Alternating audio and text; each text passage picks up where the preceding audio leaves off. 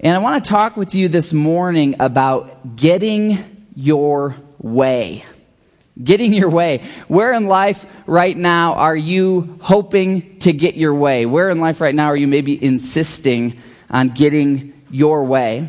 I know if I look back on my life, there are some times when I didn't get my way, and I was pretty upset about it. And then as time progressed, I look back and realize that was a good thing. I can think of this even in some really small things. For example, I know none of you ever speed when you drive around town. But I do. I'm a sinner, wretched sinner in that way. And every once in a while, I will be speeding, and a car will pull out in front of me that's going too slow, and I'll be frustrated.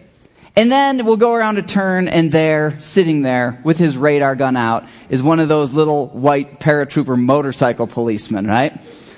And I think, well, thank you, Lord, that I didn't get my way, and I didn't get to drive as fast as I wanted to. There's an old country song that says, "Thank God for unanswered prayer."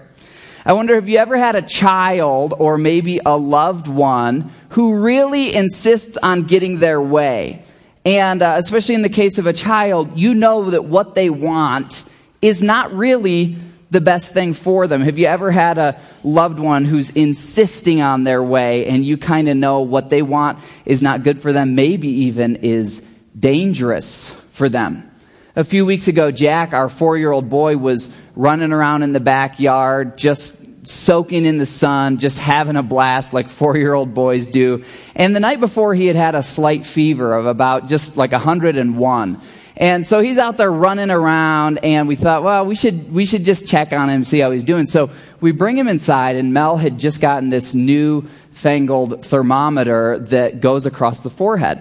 So we kind of swipe Jack's forehead, and it says 107.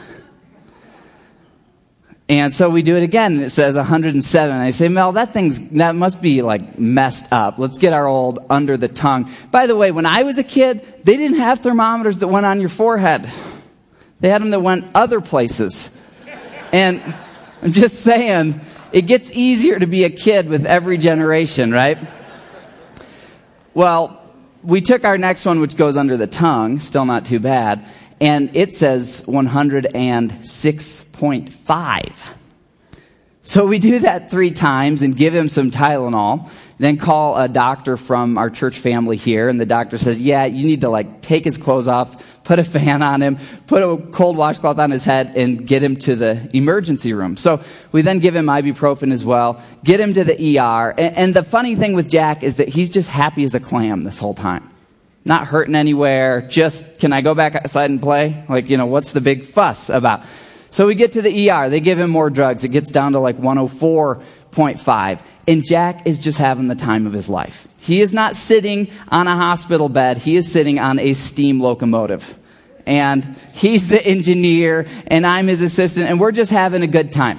And they start doing these tests because the doctors can't figure out, what is his body fighting off. So they look in his ears, and they do a chest x-ray, and they take some blood. And with all that, Jack is doing great. And then this young, kind of inexperienced nurse walks into Jack's little room behind the curtain, and here's her first word. She goes, Jack, you're not going to like this. Oh, man. I just looked at Mel. I'm like, oh, here we go. If Jack thinks it's his idea to be here and that everything is fun, it's great. But if you tell him and you're a stranger, you're not going to like this, he's not going to cooperate anymore. It's okay, let's just see where this goes. And it happened to be the easiest test. It was just a little tongue depressor to get some saliva from the back of his mouth. Jack just starts thrashing. Takes 4 of us to hold him down. The lady who's coming with the tongue depressor, he just starts spitting all over her. Right? This is what pastors' kids do. So eventually, we're all holding him down, and we get the little sample from the back of his throat.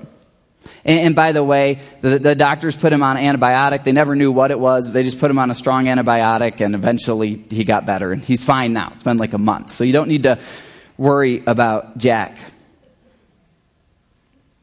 I was thinking this last week as a parent that one of the hardest moments, one of the saddest, most difficult moments of parenting is when you have to hold your child down to get a shot or to get their blood drawn or sometimes to get some medical thing that they need that will save their life. But in the moment, they don't know what's going on and they are just freaking out.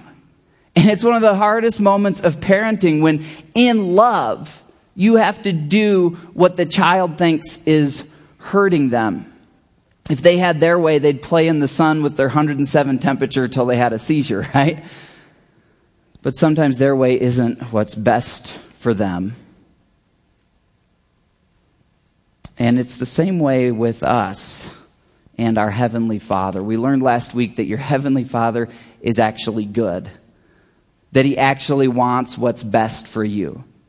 We learned that He's for you, He's not against you. And part of growing up spiritually, getting past the 4-year-old stage, is getting to a place where we really believe that God's desire for my life is better than my desire for my life. That what God wants for me, even if it's uncomfortable, even if it's not what I would pick, is actually better than my way in life. But we have times when we resist, right? Times when we start spitting on the people around us because we're not getting our way.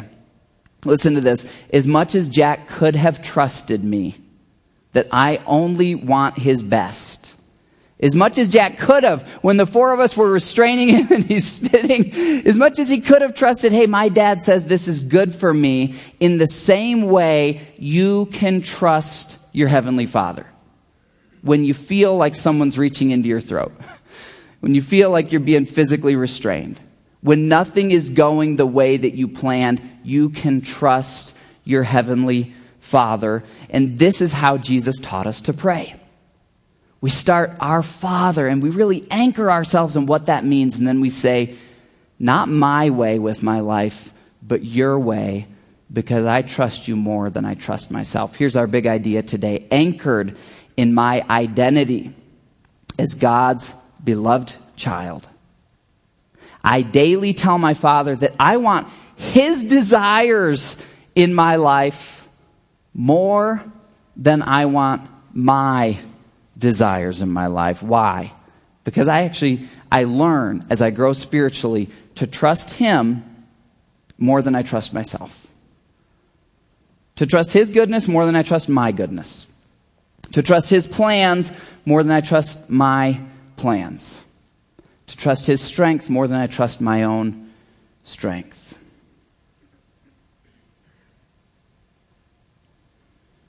I wonder this last week, did the Our Father idea stick with you?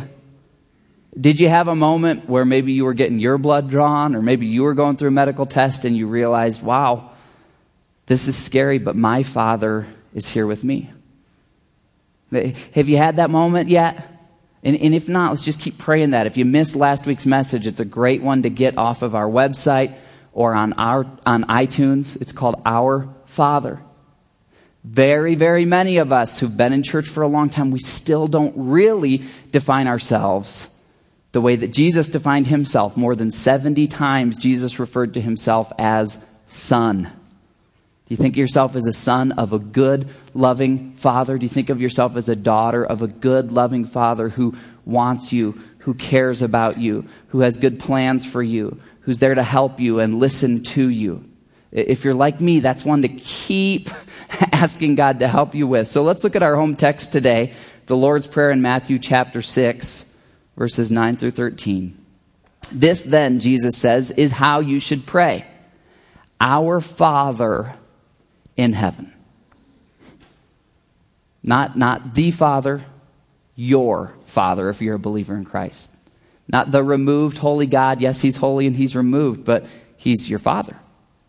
It's like that old picture of John F. Kennedy at his presidential desk there in the Oval Office, and his son is peeking out from underneath the desk. That's your relationship with the creator and sustainer, the master architect and engineer of the universe. And Jesus says, start your day by reminding yourself who you are. You're His child, and whose you are. You belong to him. He's looking out for you, and he is set apart in heaven. He is an almighty, powerful God. Just like John F. Kennedy was set apart from the world and the public, but his children could come right into the Oval Office, and you can boldly go into your Father's presence knowing that he's for you, that he wants to hear from you, he wants to help you. Our Father in heaven, hallowed be your name. Your kingdom come, your will, desire be done on earth as it is in heaven. And that'll be our focus today. Then Jesus continues, give us today our daily bread. Father, I need some food today. Father, here's who I am. I'm your son. And that's as much for us. God doesn't need the reminder, but I think we do. I'm your son. And you are holy. And Lord, in my life today, let your kingdom advance. Let your ways be done in my life. And Father, today, by the way, I do need some bread. And what else do I need? I need some forgiveness for my mistakes. And Lord, I need you to help me forgive others who've made mistakes against me. Lord, I need your protection spiritually. So lead me away from temptation, and please deliver me from evil, or from the evil one, from supernatural forces that exist today that want to trip me up because I'm one of your followers. Will you deliver me from those? Today we'll focus on this phrase, your kingdom come, your will be done. And by the way, we've preached on the next part, give us our daily needs. We preached on it on April 7th of last year, if you want to look it up online. April 7, 2013, it was called Our Daily Weakness. And in that message, we saw that really the rest of the Lord's Prayer is a daily laundry list of, God, here's all of my weaknesses. Here's all of my needs. But today we see that you kind of set the table for that by first anchoring yourself in who you are as his son, and then you kind of set the table by saying, God, I'm about to tell you all my needs. I'm about to tell you all the things that are on my heart. But before I do, I just want to set the table by saying this. In all of it, I trust you more than I trust me. In all these needs that I'm about to bring to you, this place where I want physical healing, this child of mine that I'm praying for, this thing I'd like in my business, I'm going to bring you all these things. And Lord, it's a really long list. But before it all, before I set all these things on the table, let me just set the table by telling you, I want your way in all these things. Because, Father, I trust you more than I trust me.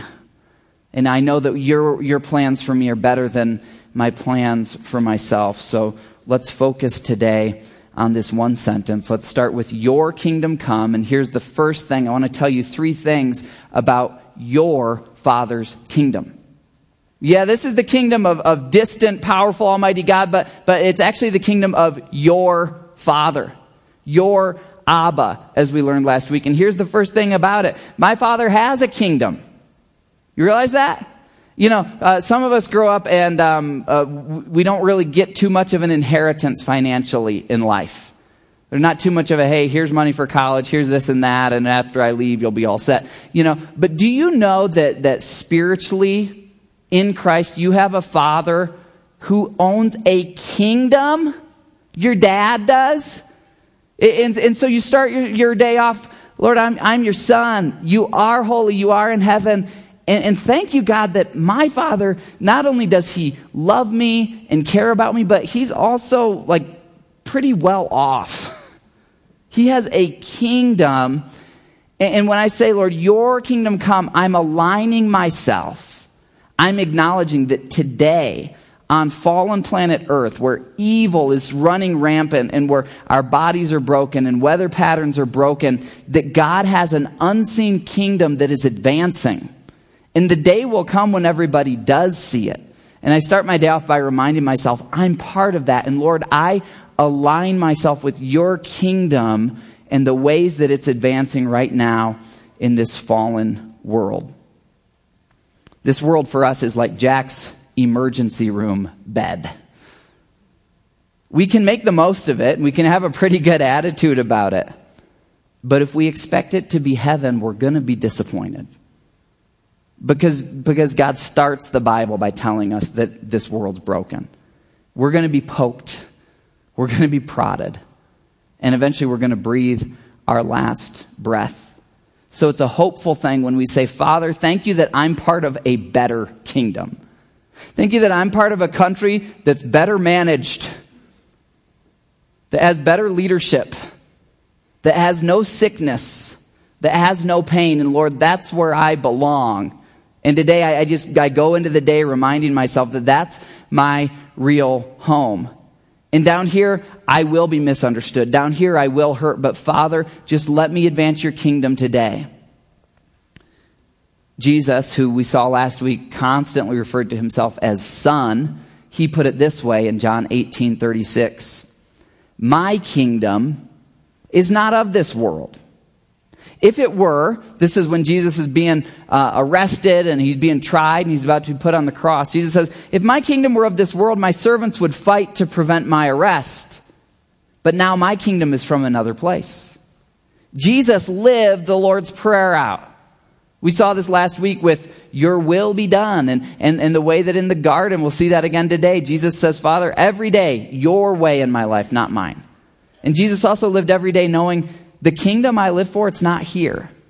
You know, it's not the Land Cruisers or the houses or any of the stuff of this world. It's all going to burn up and pass away. 1 John says, this world and its desires will pass away. But the person who does the will of God will live forever. Next, my Father's kingdom, it outpowers any kingdom in this temporary world. And because of that, I can go into life every day with a really great confidence. I don't have to be afraid of anyone or anything. Could you imagine today living in the Gaza Strip between Israel and Palestine, where right now missiles are flying overhead and tank treads are grinding across the ground? Could you imagine today living in eastern Ukraine, where these pro-Russian rebels and the Ukrainian government, it's just become all-out civil war, and there's automatic machine gun fire, and there's tanks, and there's landmines. You know, there are Christians right now living in both of those places. There are Christians through history who've lived in places like that, and they've anchored themselves in verses like this, Psalm chapter 2. Why do the nations conspire, and the peoples plot in vain? The kings of the earth rise up and the rulers band together against the Lord. In other words, let's say that China and Russia and India and the United States and all the rulers of this world decide we're all going to get together and we're going to bomb God. We're going to defeat God. The one enthroned in heaven laughs. He scoffs at them. Isaiah 40 describes all the people of the world like grasshoppers to him. That's your dad. That's the kingdom that you're part of. So no matter what happens down here to you in civil court or wherever else, you know what? You're going to be okay. You're part of a bigger kingdom. Jesus put it this way, do not be afraid of those who kill the body but cannot kill the soul. In other words, yeah, there's some powerful people in this temporary world, but this temporary world is just a little preview to the real world, to eternity. So instead, fear the one, Almighty God, who can destroy both your soul and your body in hell. And that's your Father who's that strong.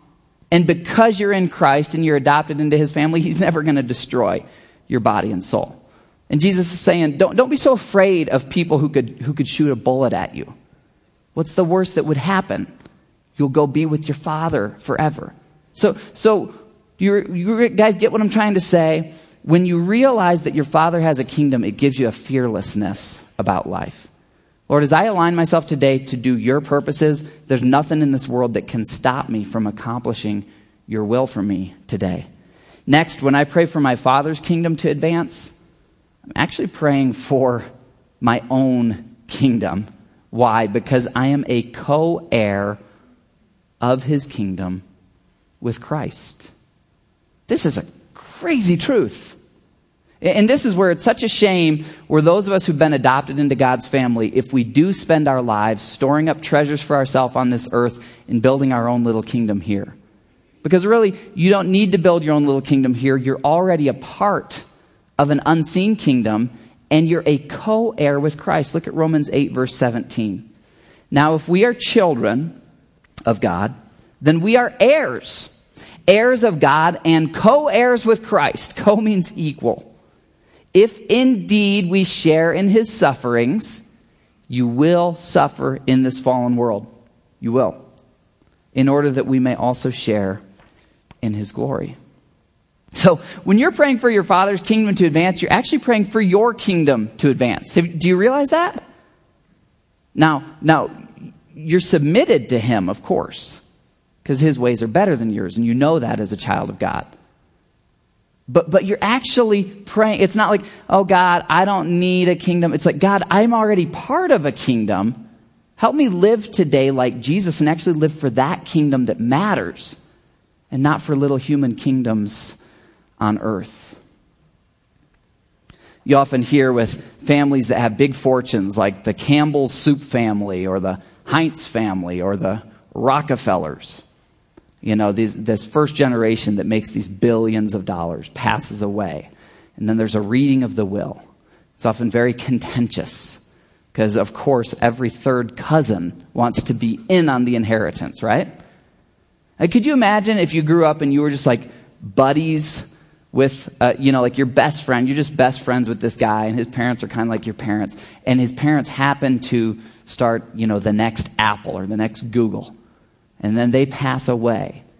And your buddy calls you and says, hey, dude, I'm in this mahogany paneled room and they're reading off the will.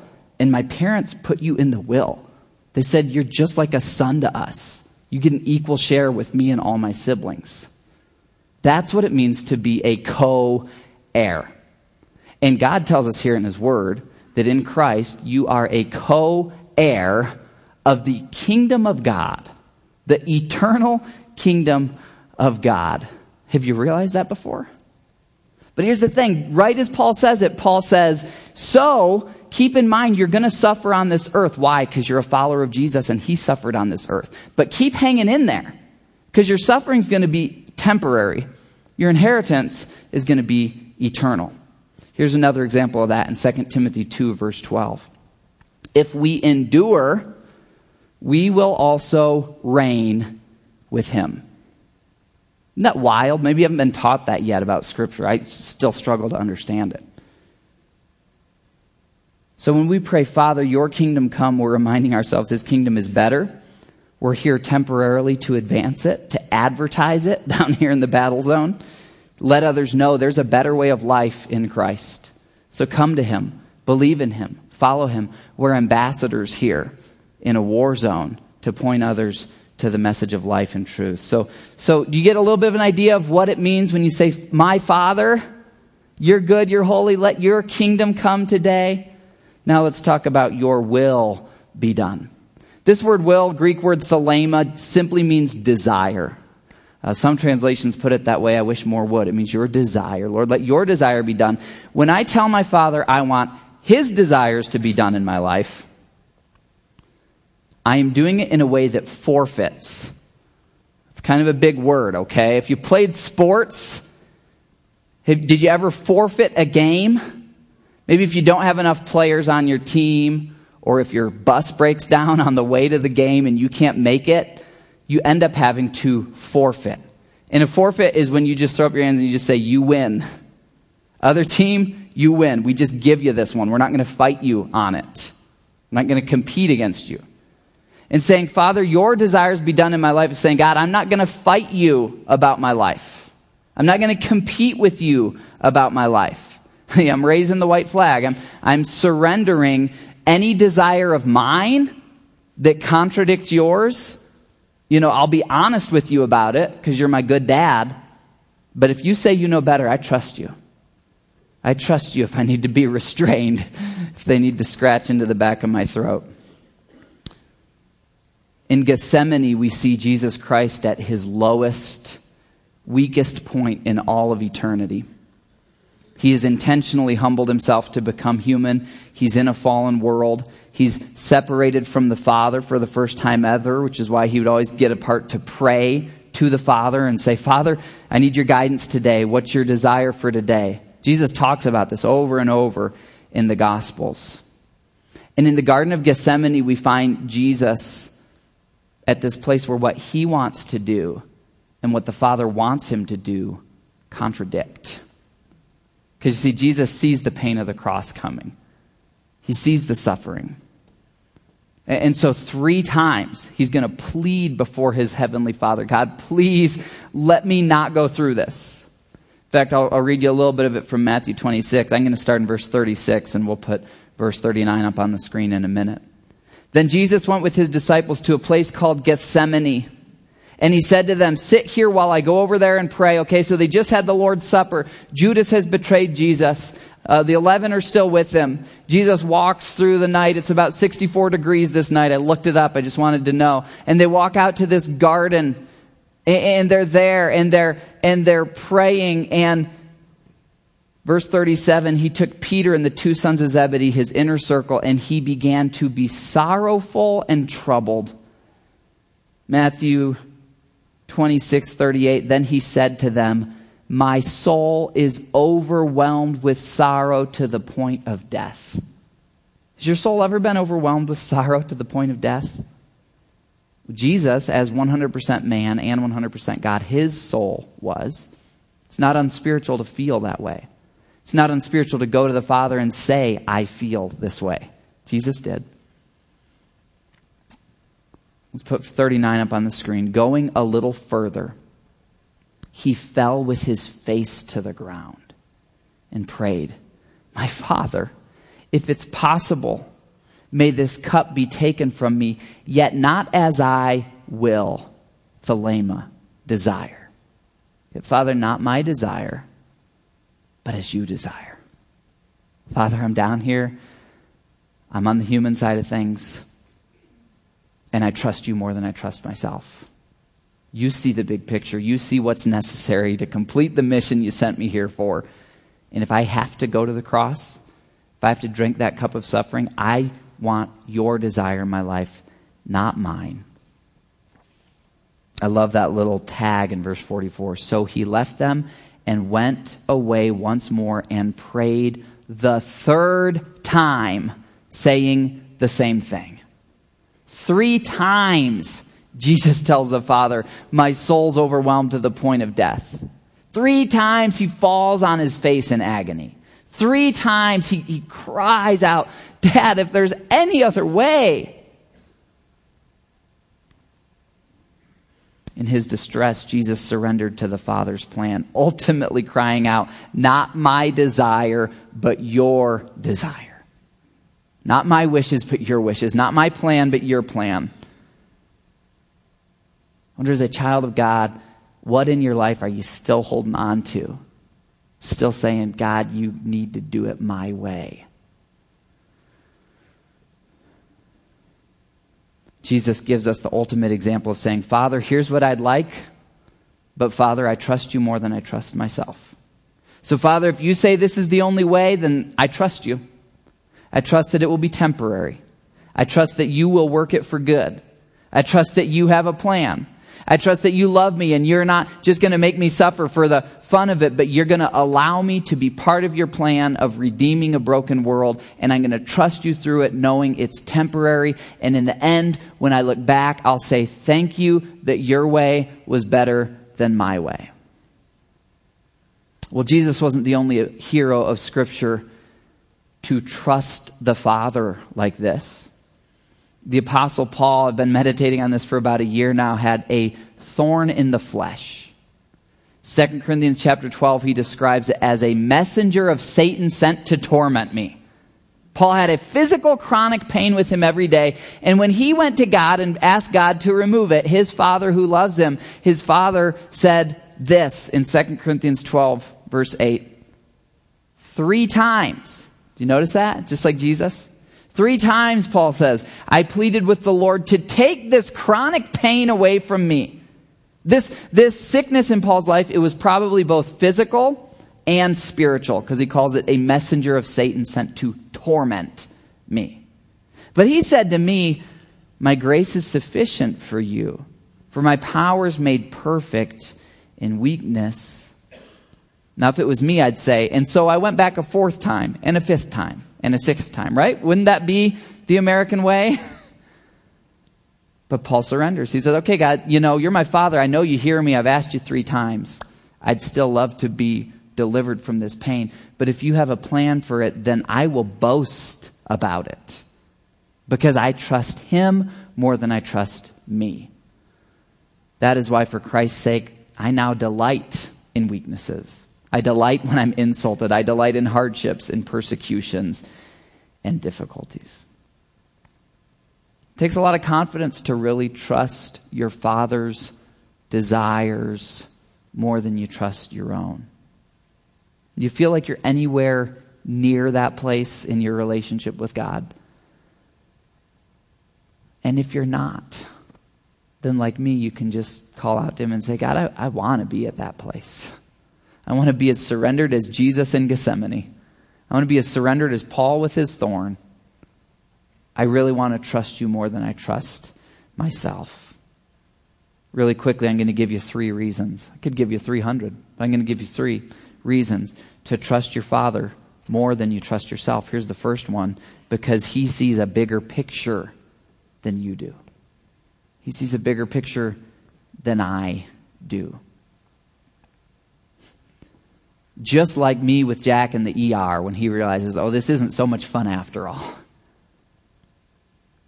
And starts to go crazy resisting because all he sees at that moment is these big people who tell him it's not going to be fun. And he sees something that's coming for his throat. And everyone he loves is grabbing at him to restrain him and move his body the opposite way that he wants to move it. But as a loving dad, I saw a bigger picture. I saw 107 fever. He doesn't know what that is. And I saw we need to know what's going on with him.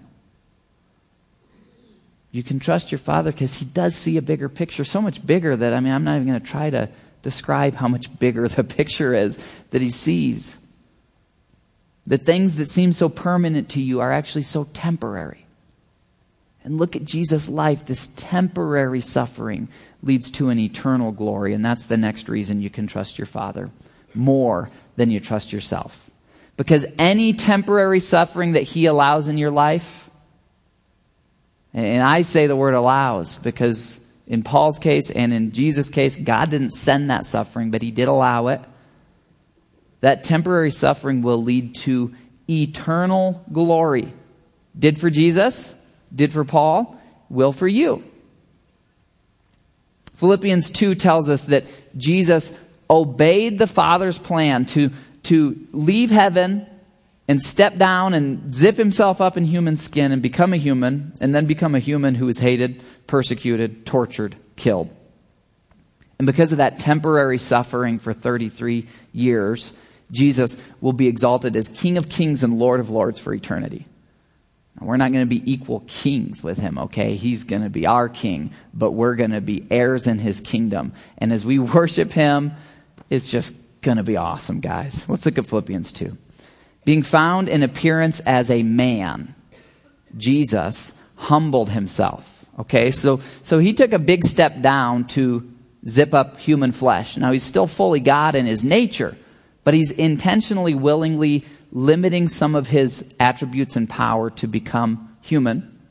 Then he humbles himself further, takes another step down by becoming obedient to death. And then, trusting the Father's plan as our perfect example of here's what it looks like to follow God as a child of his in this fallen world, he surrenders again and steps down not only to death, but to death on the cross. Therefore, as a result of all this, because of Jesus' chosen temporary suffering in submission to the Father, God exalted him to the highest place and gave him the name that is above every name, that at the name of Jesus every knee should bow. All the creatures in heaven and on earth and under the earth, every creature that exists that we can't even see right now, they're all going to be bowing down to Jesus, worshiping him for eternity. And it was through the cross. It was through the path of suffering, according to Philippians 2. I don't know if you've ever worked for a kid who inherited a business from parents. And it's just one of those cases where obviously the parents had work ethic and they worked hard. And this kid kind of grows up with the wealth and the accomplishments and takes it for advantage. I don't know if you've ever, don't raise your hand, had a situation like that. Your boss might be sitting behind you.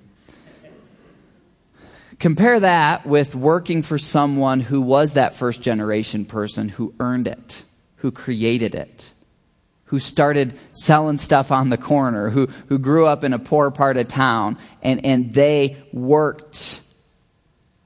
You realize in eternity you're going to be worshiping a king who stooped lower than a sewer rat, not just to exalt himself, but because he's a true good leader. He's a true king who stoops to pick up the broken and the fallen. He came down into the sewers because that's where I was. In eternity, we're not going to be worshiping some soft-handed prince who's never seen a day of battle. He's never had a callus on his hand. You know, I don't know if you've ever met a professional athlete. It's weird if they're like a really famous professional athlete, because you know them on screen as kind of this like media image. And then in person, you see these huge muscles. And you realize like, wow, this person is so well known because they are incredibly powerful. Like physically, they are just, you know, especially these football players, they're just huge.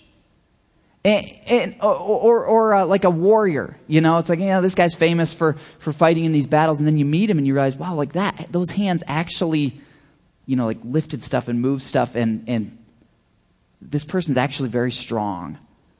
I don't know if that makes sense, but this is what it's going to be like when we see Jesus. He's not just going to be this like soft-handed king on a throne.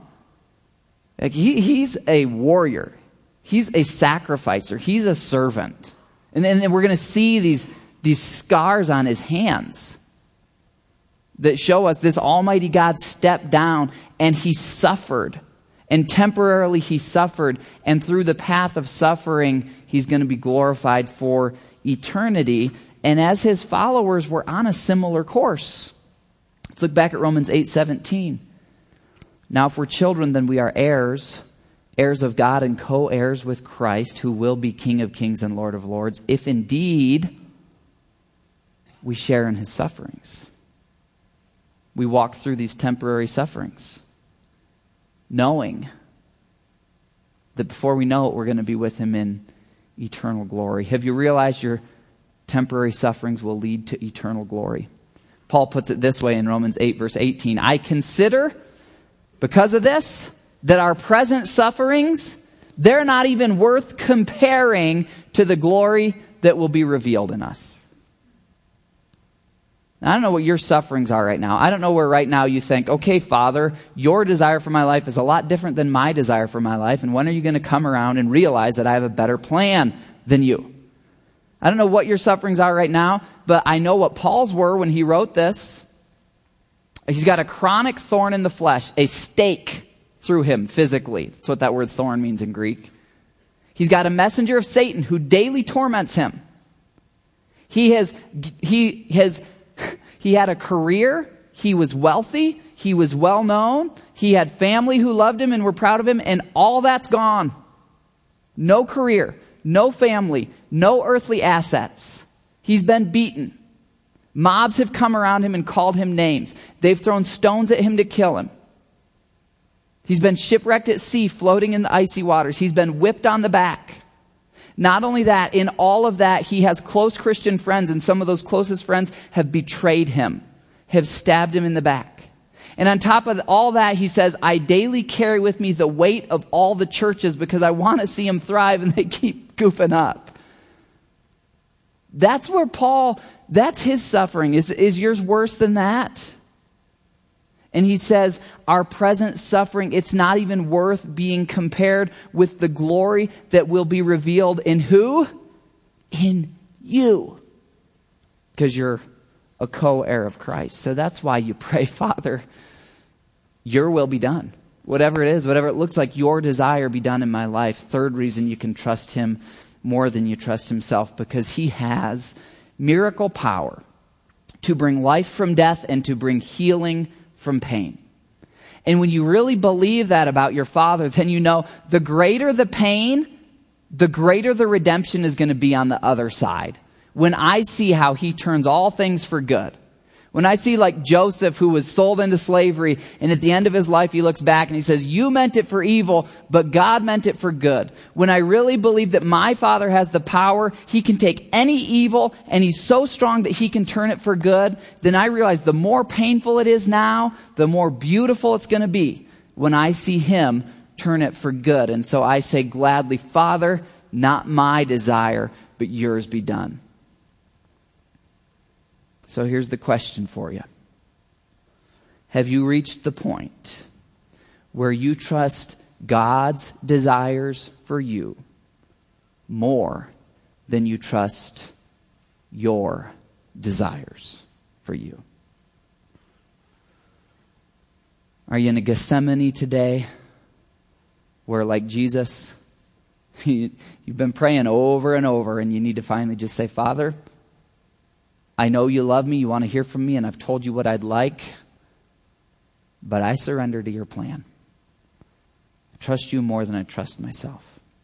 Is there a thorn in your flesh where, like Paul, you need to surrender to the Father's ability to bring good from pain, to redeem? And you need to start telling yourself, the more it hurts now, the more beautiful it's going to be in eternity when he works all things together for the good of those who trust him, who know him, who are called by him. Let's pray together. Father, I pray for my brothers and sisters here today that their faith would be bigger than their fear, that their trust would be bigger than their doubt. Lord, I pray that they would live knowing that they are chosen and wanted by the Creator of the heavens and the earth. That they know, Lord, that when they hurt, it's because they're not home yet. They know that you're delighted in them. You're pleased because we are under Christ's righteousness. So, Father, right now there's a lot of Gethsemanes in this room, and there's a lot of thorns in our flesh. Just like Jesus and Paul, after praying 3 times, said, Father, not my desire, but yours. Right now, Lord, we with open hands, we lay before you our physical problems, our relational problems, our loneliness, our emotional problems, our financial problems, all the temporary struggles of this life. Where we have been fighting you, resisting you, competing with you, spitting at you, we say today, Father, not my desire, but yours be done. Lord, we pray that for today. We pray that for tomorrow. And we ask that you'd teach us gently, as your children, to live that way every day. To wake up knowing you've got good plans, that all the pain will be repurposed, that it's all temporary, that you're with us, you're for us, and you actually do love us. We pray it all in Jesus' name. Amen.